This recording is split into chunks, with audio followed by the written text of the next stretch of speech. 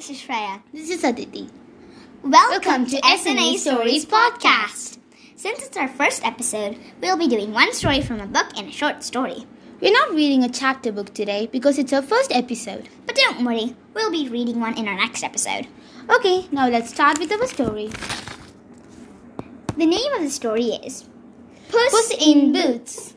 Once upon a time, there was a poor miller who had 3 sons. When the miller died, the first 2 sons greedily took everything and left the house. They only left behind the cat for the 3rd son. The son was very sad. He loved his father the most and wept for him and said, "I've nothing but this cat. I will eat him and then soon I shall die too."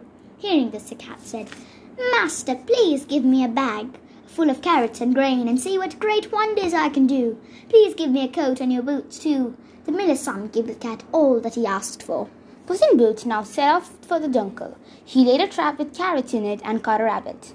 Puss in Boots also caught a couple of partridges with the grain his master had given him. Puss in Boots then went to meet the king. He presented the partridges and rabbit to the king and said, "Your Majesty, these are gifts from my master, the Marquis of Carabas." The king was very pleased with the gifts. On his way back home, Puss in Boots passed by some fields where harvesters were working in the sun.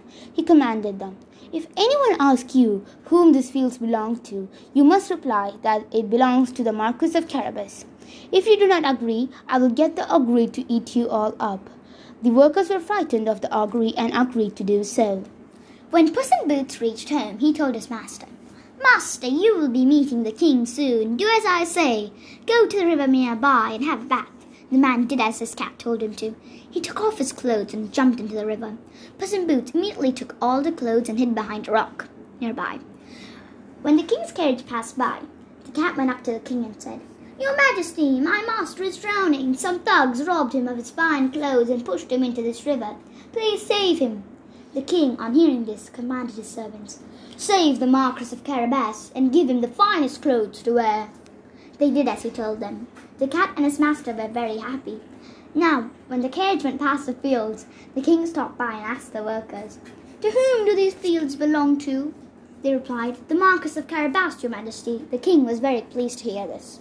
Puss in Boots, in the meantime, ran ahead of the king's carriage. He went to the castle nearby.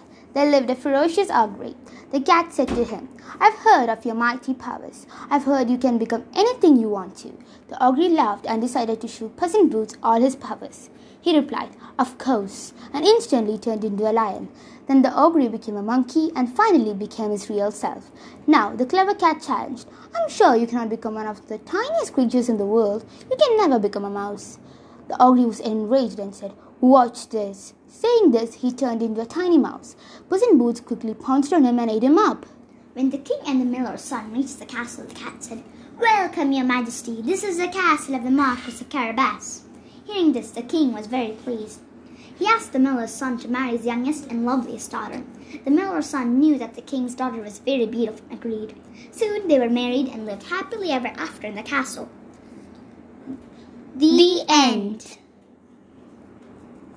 Hey, do you think that a cat could actually wear a coat and boots? Nah, but it is a fantasy story though. But it would be so cool. You're right though.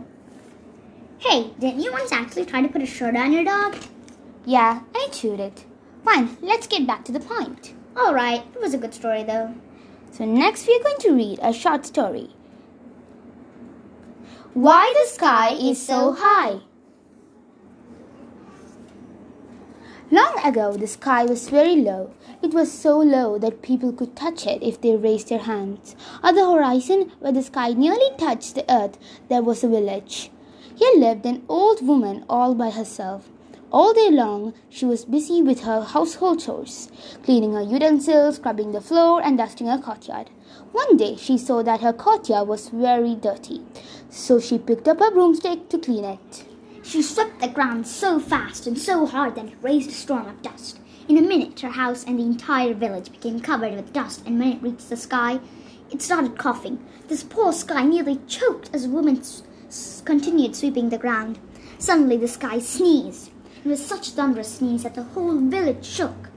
People ran helter-skelter, scared that the sky might fall. But the old woman kept sweeping, oblivious of what was happening.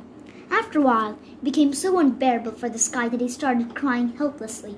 Huge teardrops fell on the earth. It made the courtyard muddy. Now this was too much for the woman to bear. She raised her broomstick and whacked the sky. "Get lost, you wet blanket!" she yelled. The sky was so scared that he moved higher and higher and swore never to come down again. The end. Okay, that was a good story. But if the woman wasn't so fast, then we still would have been living under a low sky. Yeah, and the part of her whacking the sky was funny. Okay, let's wind up now. Okay, if you want to hear more interesting stories like this, then subscribe to our weekly podcast. Thanks for listening. See you next week. Bye.